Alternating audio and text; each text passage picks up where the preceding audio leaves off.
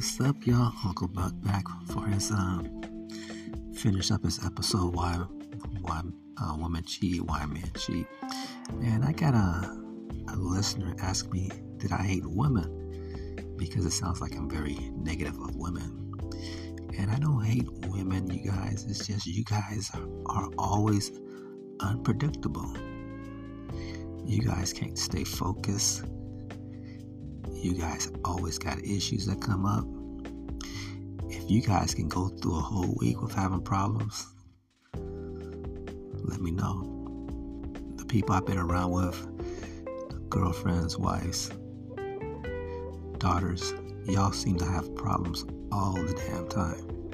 And with men, we're predictable. We go to work, we get up, we get our food, we do what we have to do. And we're the same all the time.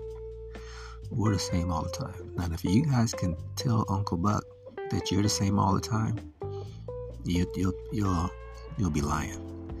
So I don't hate women. So let's get on back to the show, y'all. Ask Uncle Buck. I'll be right back to start this other episode on Why Men Cheat.